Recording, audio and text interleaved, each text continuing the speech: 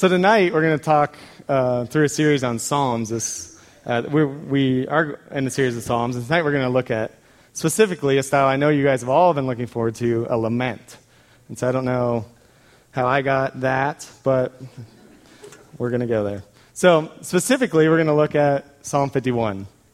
Psalm 51, the subscript at the top of the psalm says it is written to David after the prophet Nathan came to him and revealed to him his sin with Bathsheba. And so because the story is so important to understanding the psalm, I'm going to give you a few of the high points or low points, if you will, of this. So in 2 Samuel 11, it tells us that it was springtime, and which is usually the time that kings go to war.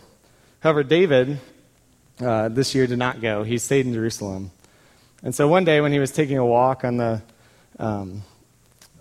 roof of his palace, he saw a woman bathing. Seeing that she was beautiful, he inquired about her and found out her name was Bathsheba, the wife of Uriah. And so letting his lust get the best of him, he sent for her, slept with her, and then sent her home. So since her husband was at war and was away, David figured he would get away with it, except for one small problem, that a few months later, Bathsheba came to him and told him that she was pregnant. So David's a smart guy. He can figure this out. We can cover this up. And so he sends for Bathsheba's husband, Uriah, to be brought back to the battlefield.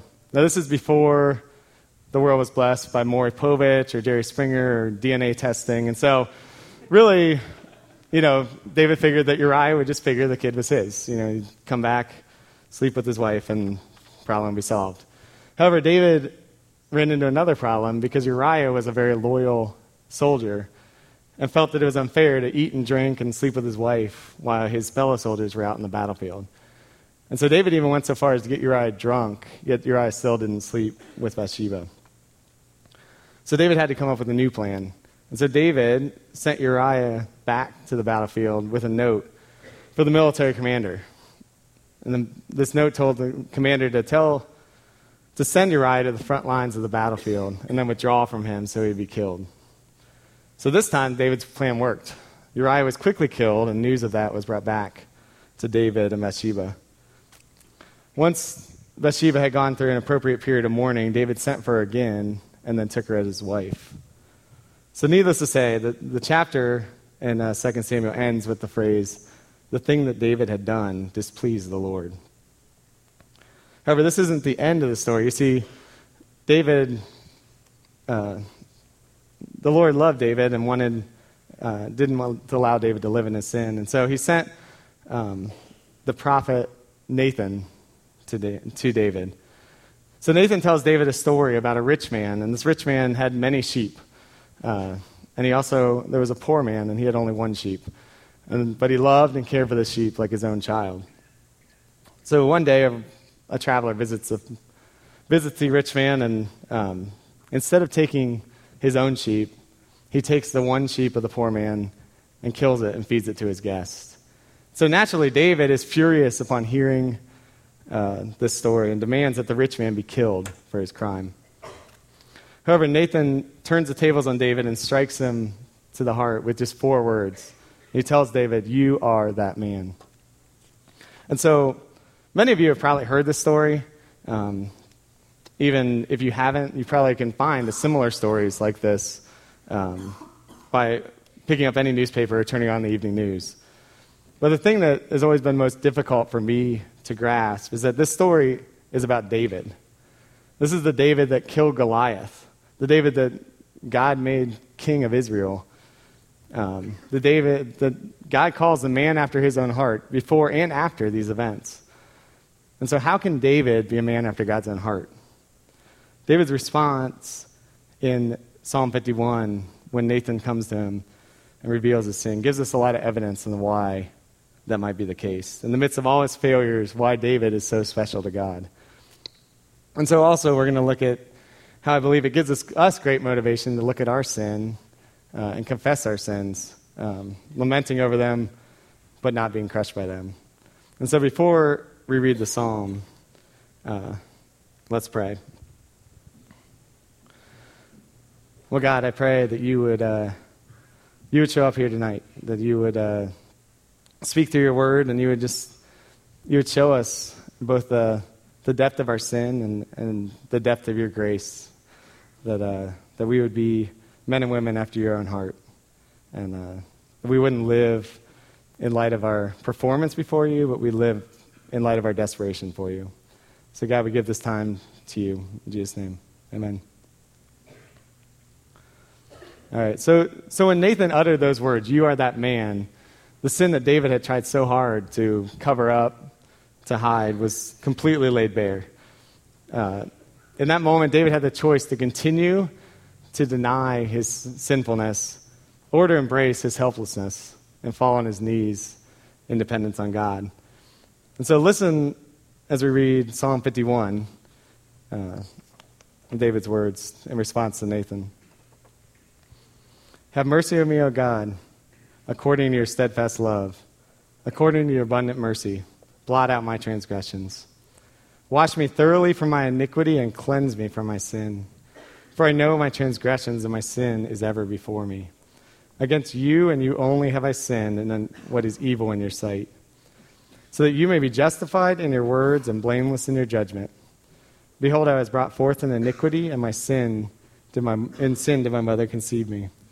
Behold, you delight in truth in your inward being, and you teach me wisdom in the secret heart. Purge me with hyssop, and I shall be clean. Wash me, and I shall be whiter than snow. Let me hear joy and gladness. Let the bones that you have broken rejoice. Hide your face from my sin, and blot out all my iniquity. Create in me a clean heart, O God, and renew a right spirit within me. Cast me not away from your presence, and take not your Holy Spirit from me. Restore to me the joy of your salvation, and uphold me with a willing spirit. Then I will teach transgressors your ways, and sinners will return to you. Deliver me from blood guiltiness, O God of my salvation. And my tongue will sing aloud of your righteousness. O Lord, open my lips, and my mouth will declare your praise. For you will not delight in sacrifice, or I would give it. You will not be pleased with burnt offering. The sacrifices of God are a broken spirit. A broken and contrite heart, O God, you will not despise. Do good to Zion in your good pleasure. Build up the walls of Jerusalem. Then you will delight in right sacrifices. In burnt offerings and whole offerings, then bulls will be offered on your altar. So what makes David a man after God's own heart? You see, while David was far from perfect, I believe he understood something that many of us in this room desperately need to grasp, namely the character of God and the salvation that he offers. So listen to those first two verses again. He says, "Have mercy on me, O God, according to your steadfast love.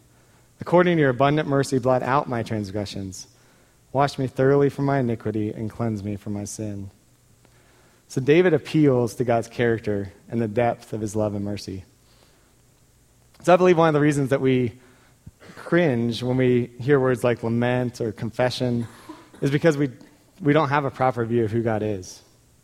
Although most of us start out believing that salvation is not by anything that we can do, somewhere along the line we begin to embrace that in order to keep God's favor, we need to perform up to his standards. We begin to think of God more like Santa Claus than God revealed in his word. So author and speaker John Lynch calls it the Santa Claus is coming to town theology.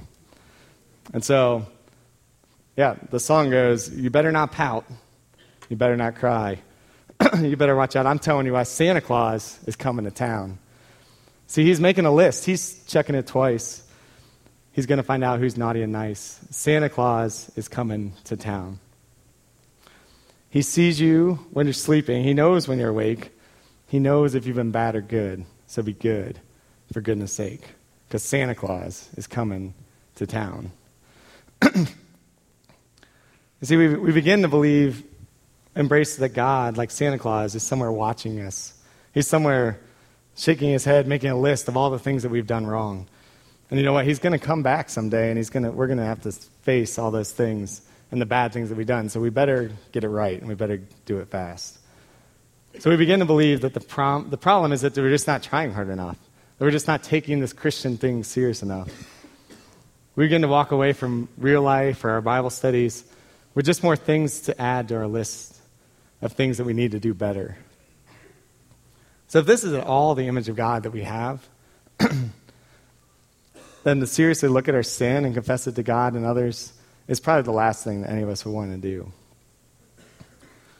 However, what if this is not the God that we serve at all? What if grace not only brought us salvation, but also keeps us saved every day? What if my worth before God in no way depends on my performance, but completely depends on Christ's performance on my behalf? What if I understood that the depth of God's love for me in no way depends on the good or bad things that I do? That there's nothing that I can do that would cause God to love me any more. There's nothing I could ever do that would cause God to love me any less. That he loves me the same way he loves his only son. What if I understood that on my very best day and my very worst day, I'm desperately in need of God's grace? So notice that in Psalm 51, David is very honest and very straightforward about his sin and about the seriousness of it. However, this is why this is a lament. It's not full of despair and self-loathing, but it's full of hope. It's full of hope because it's full of God. David was in one of those stages of his life where he was clearly depending on himself with little awareness of his need for God. It was his recognition of his sin and his confession that brought him back to that need. It was the awareness of his sin that brought David back to an awareness of God. So Eugene Peterson puts it this way. He says, the Latin phrase felix culpa, usually attributed to Augustine, put the hope in a slogan, "Oh, happy sin." Only when I recognize and confess my sin am I in a position to recognize and respond to the God who saves me from my sin. If I'm ignorant of or indifferent to my sin, I'm ignorant of and indifferent to the great and central news: Jesus saves. In the Christian life, the primary task isn't to avoid sin, which is impossible anyway, but to recognize sin. The place of sin is not the place of accusation or condemnation, but of salvation. So before the gospel can ever be good news in our lives, we have to realize the desperate situation that we're in. It's easy to sit and judge David and feel good about ourselves for never doing anything as bad as he did. However, just as Nathan opened David's eyes to his sin, God wants to open our eyes as well. When Paul writes in Ephesians, you are dead in your trespasses and sin, he's not just talking, he's talking about you. He's not just talking about the person next to you or the sinner down the hall, but you. You are that man. You are that woman. You are a sinner, helpless and hopeless, desperately in need of God's grace. That's what makes the gospel good news. Unless we recognize the seriousness and depth of our sin, there's no room for the gloriousness of the gospel to break in. Until we realize that the desperation of our slavery to sin, we'll never experience the glorious freedom that Christ has purchased for us. So this is the process that God has been bringing me through this past year. This fall, God continued to impress me with the question, do you really believe the gospel? So I've been on staff for 10 years. I've been a Christian for over 20 years. Without question, I would say, yes, I believe the gospel. However, God began bringing me to the realization that in many ways in my life, I have not truly embraced the radical love and grace of Christ. Although I've always believed that salvation is through Christ alone, by faith alone, apart from anything that I can do, since being a Christian, I've many times lived as if good works now add something to my salvation. This performance mentality that I fall into plays out in two very evident ways. On one hand, it plays out in the depth and the depth of the shame that I experience in my failures. You see, they're many times crushing because I live as if my identity as a Christian is based on how my ability to live the life that God wants me to. On the other hand, it also plays out in my pride, in my obedience, as if I can do something to add to my worthiness before God. So in his book, Jesus plus Nothing Equals Everything, which I'd highly recommend to Tullian Tavigian writes, "In our bones, we know that God hates bad works. We're not so convinced that he hates self-righteous good works just as much, if not more. In fact, the most dangerous thing that can happen to you is that you become proud of your obedience. Rules, regulations, good behavior, personal success, and performance are never the solution. Behavior modification cannot change the human heart. Outside cleanup never leads to inside cleanup. Only inside cleanup leads to outside cleanup, and there's only one who can do that." So this is what David is saying in verses 16 and 17. He says, "For you will not delight in sacrifice, or I would give it. You will not be pleased with burnt offering. The sacrifices of God are a broken spirit, a broken and contrite heart. O God, you will not despise." So we need to understand that we're desperately in need of God's grace every day. We need to be humbly broken and contrite before him. You see, God is not calling us to act better, but rather to believe better. Only then will our actions begin to reflect our beliefs. So many of you are probably like me in some way and have lived a gospel of moralism rather than a gospel of radical grace. However, the problem with moralism, things that we do, is that the true problem is not that we're bad people that need to be made good. Rather, we're dead people that need to be made alive, and our good works can never do anything about that. So I've tried to live a life of pleasing God on my own. Growing up in church, I knew what the Bible said to do and not do, and so I tried my best to live that out. However, every time I was only frustrated with the results and cried out, "God, I'm so tired. I've tried so hard. I can't do it." I'm now coming to see that this is exactly where God wants us. He tenderly replies, "You're right. You can't do it. Only I can. Let me change you as you humbly trust in me." One of the things that has most clearly helped me understand the heart of God in this is being a father myself. You see, above all else, I want my children to know that I love them, apart from anything that they do. I tell them all the time, "Daddy loves you and you can't do anything about it." I want them to be secure in my love with no fear of abandonment.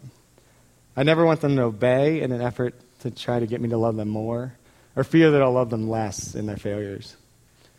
I want them to be able to come to me with anything that they've done, knowing they're safe in my love and secure as my children. Now, this isn't to say that I'm a permissive father that never disciplines or corrects his children. As a loving father, I know what's best for my children, and so I have rules and family guidelines that will help protect them and bring good about in their lives. So needless to say, there's many times that my children disobey, and there are consequences of their actions. However, the main problem with their sinful action is not that they need to behave better, but that they didn't trust me. The problem is a lack of trust, not just a lack of doing the right thing or not. You can never disobey and be trusting God at the same time. And obedience without trusting is not really obedience at all. So God doesn't just want our obedience, he wants our trust. He wants our full dependence on him. Not so he'll love us more, but because we believe that he is a good and loving Father and he has our best. Now this is where the analogy breaks down. You see, God not only lovingly sets the best way that we should live, but he also is the one that changes our hearts and empowers us to live it. This year I've really come to believe that one of the biggest dangers that we can have as humans is that we would live as if we don't need God. I believe God is also very committed to helping us realize that we desperately do. So you see, many times in my life I can fool myself and think I'm doing a good job as a Christian on my own strength. This is until I read the Bible. See, I read the Ten Commandments and I say, I've never killed anyone, I've never committed adultery. But then I read the words of Jesus in the Sermon on the Mount, and he says, "You have heard it said, I do not murder. Well, I tell you, if you've had anger in your heart towards anyone, it's like murdering him in your heart. You've heard it said, do not commit adultery. Well, I tell you, if you lust after a woman, that's the same as committing adultery in your heart. You see, I think one of the reasons that Jesus raises the standard so high is that for the very purpose of showing us that we cannot do it on our own. I think I'm doing a good job loving others, and then I read, don't just love those who love your enemies. And I just don't have that in me. I think I'm doing a good job loving my wife, and then I read, love your wife as Christ loved the church. And I see I'm nowhere close. So did God just tell us these things to frustrate us? No. He's calling us to these.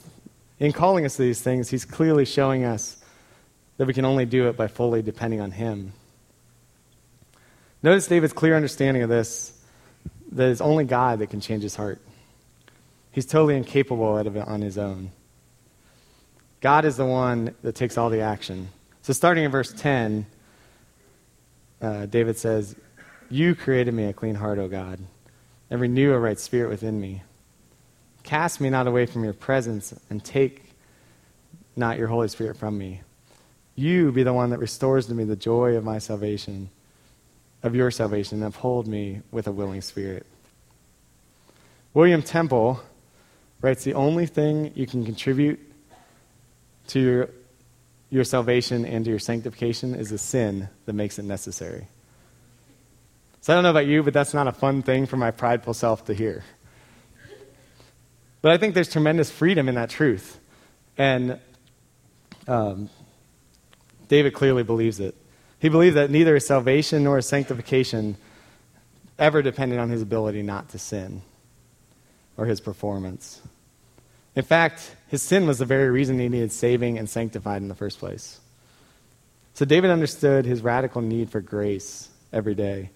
It allowed him to truly repent of his sin and call upon God's mercy rather than being crushed by his sin. So what made David a man after God's own heart? It was obviously not his stellar performance, but rather that he intimately knew the God that he served and allowed that to permeate every aspect of his life. David consistently lived his life in the context of and dependence upon God. He fully believed that God would do all that he said he would do. The same attitude and trust that enabled David to defeat Goliath and have victory over Goliath allowed David to believe that God would have victory over sin as well. It was never about David's actions. It was always about the God that he served. David merely chose to live in light of who God is. So what about us? We need to stop trying to just act better. We need to start believing better. Believing that in Christ you're fully loved, fully approved, and completely secure apart from anything that you do. Only then will we stop turning to the idols in our lives in an effort to fulfill the needs that Christ has already met. So what about you? Do you really believe the gospel? I mean, really, truly believe that there's absolutely nothing that you can offer to God on your own? That God's grace didn't just save you, but that today, whether it's been a good day or a terrible day, that you're desperately in need of God's grace. And that his grace is big enough to overcome any sin. By whose power are you trying to live the Christian life? Your own, or are you dying daily to yourself and allowing him to empower you? So the biggest thing I pray that you will walk away with tonight is what I hope you walk away with from every real life talk or every Bible study that you attend. I hope you don't take away from this just more things to add to your checklist of things to do or not do. But that you see in a new way just how much you need Christ even to accomplish any of those things in the first place. I pray that you would begin to truly believe the gospel. As you truly believe the gospel, that you would see that you're fully loved and approved apart from your performance. I pray that like David, you'd be free to openly confess your sins, both to God and to others, without fear of condemnation, and receive healing. Finally, as you reflect on the amazingness of the gospel, I pray that you would choose to join us next week at our Outreach Week and have the opportunity to share this with others. Not out of a duty, but as a privilege of sharing this amazing message of Christ's message of grace. So I want to close with a quote by Tullian, again from his book, Jesus Plus Nothing Equals Everything. He says, the world isn't captivated by people trying to give impressions that they have it all together. That's not what draws them. What captures their attention is the sight of humble, desperate, dependent people who acknowledge their sin and point to their Savior as the only one who can rescue us. The world, in other words, needs our confession, not our competence. Tragically, moralism is what people most outside the church think we're talking about when we say gospel or Christianity. That's what enters their minds. Most people inside the church give most people outside the church the impression that Christianity is all about observing certain codes or behaviors or abstaining from others. It's all about rules and standards and good behavior and cleaning up your act. We're really good at communicating that to the world. The only way we're able to reach people for Christ is to differentiate legalism from the gospel. From a human standpoint, we have to help them understand that the rules and regulations and standards and behavior modification are not the heart of Christianity. We have to show them that the gospel is radically different. We need to somehow make it clear that Jesus came first not to make bad people good, but to make dead people alive. That the primary goal of the gospel is to bring about mortal resurrection, not moral reformation. Christianity is not the move from vice to virtue, but the move from virtue to grace. We need to demonstrate and articulate this difference. We need to be able to distinguish between religion, all about my need to do, and the gospel, all about what Jesus has done. Let's pray.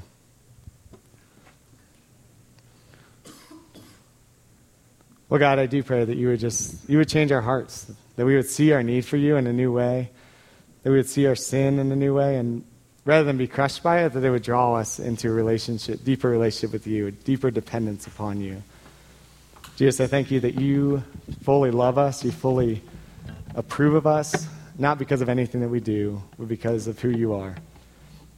And so, God, I pray as David just cried out to you and came to you in the depth of his sin, that we would be able to do that as well, and we'd find healing, we'd find mercy, we'd find grace in our time of need, and that we'd see that need continuing every day. So God, I pray that you would use people in this room to change this campus, but it wouldn't be about us having it all together, but it'd be about us depending on you. God, I thank you for tonight. In Jesus' name, amen.